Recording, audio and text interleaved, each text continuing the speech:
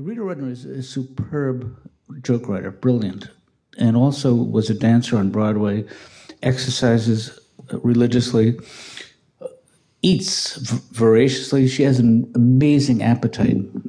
No, so I'm opening for Rita, and I get on stage, and I see in the front row where this guy's sitting right now, and I'm sorry if you're a woman. I apologize. No, it's my eyes. It's not anything you're wearing.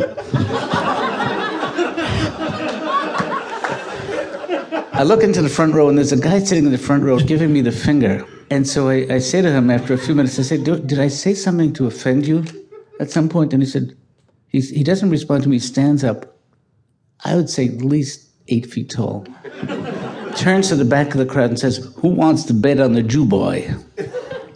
And in that story, I was the Jew boy. And nobody wanted to bet on me. But I did suggest we could settle on this dispute on the ping pong table, and that was the end of that story. I'm sorry. Are you very good at ping pong? Yes. And you never found out if he was? No. Was he like, is this a Jew sport?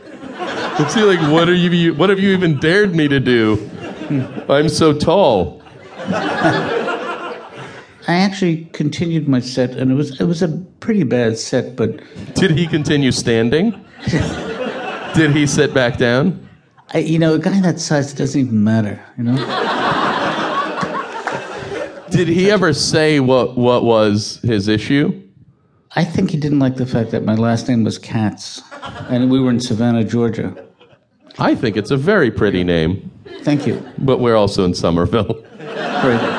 But one of the strangest things about that experience was that while I was on stage doing my act, the Budapest String Quartet was right next to me, performing beautiful chamber music. Uh-huh.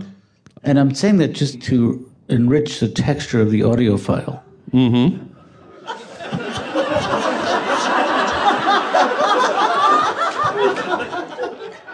Done. You think I'm working? You were working too hard, John Katz. Why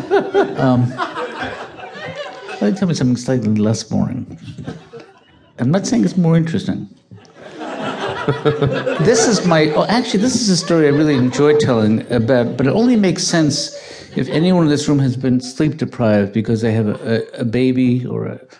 I have a baby. My baby's 2.5 months old. Yeah.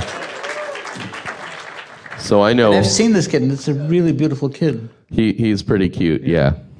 When my daughter Julia, who's now 32, when she was an infant, my wife and I would take turns getting up with her when she made that pre-crying sound that babies make. One night, we hear that sound, and my wife elbows me, and she says, "Sweetie, would you loyal the baby?" Would you oil the baby? Loyal the baby. Loyal the baby. Yeah. And I Makes much more sense. Yeah. First of all, let me just say this.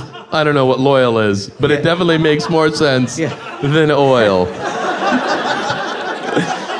So I said to her, what does that mean? And she said, don't worry about the word, just do it. Do you know what she meant? I mean, your daughter's 32, so the answer is yeah. Yeah. Like whatever you did was right. Yes, and I've been loyaling her ever since. Do you still tour doing a ton of stand-up? I do stand-up once. You know what's weird, Eugene, when I worked on the road, I was afraid of heckles, but I also wanted to be heckled. But I was so controlling about it. I would give members of the audience index cards with 3 different heckles. So maybe we can replicate that situation. I think we can. You ready? Yes, I'm ready. Okay. Your mother wears army boots. Well, it so happens, young man, that my mother did, in fact, wear army boots, and she served in the armed forces, unlike you young scum.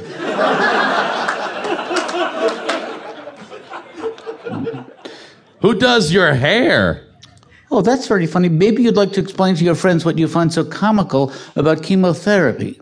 Oh, I didn't think so, Mr. Smarty Pants, Mr. Clever Trousers, Mr. Adroit Slacks. I have one more heckle for you. Okay. You suck. Fuck you.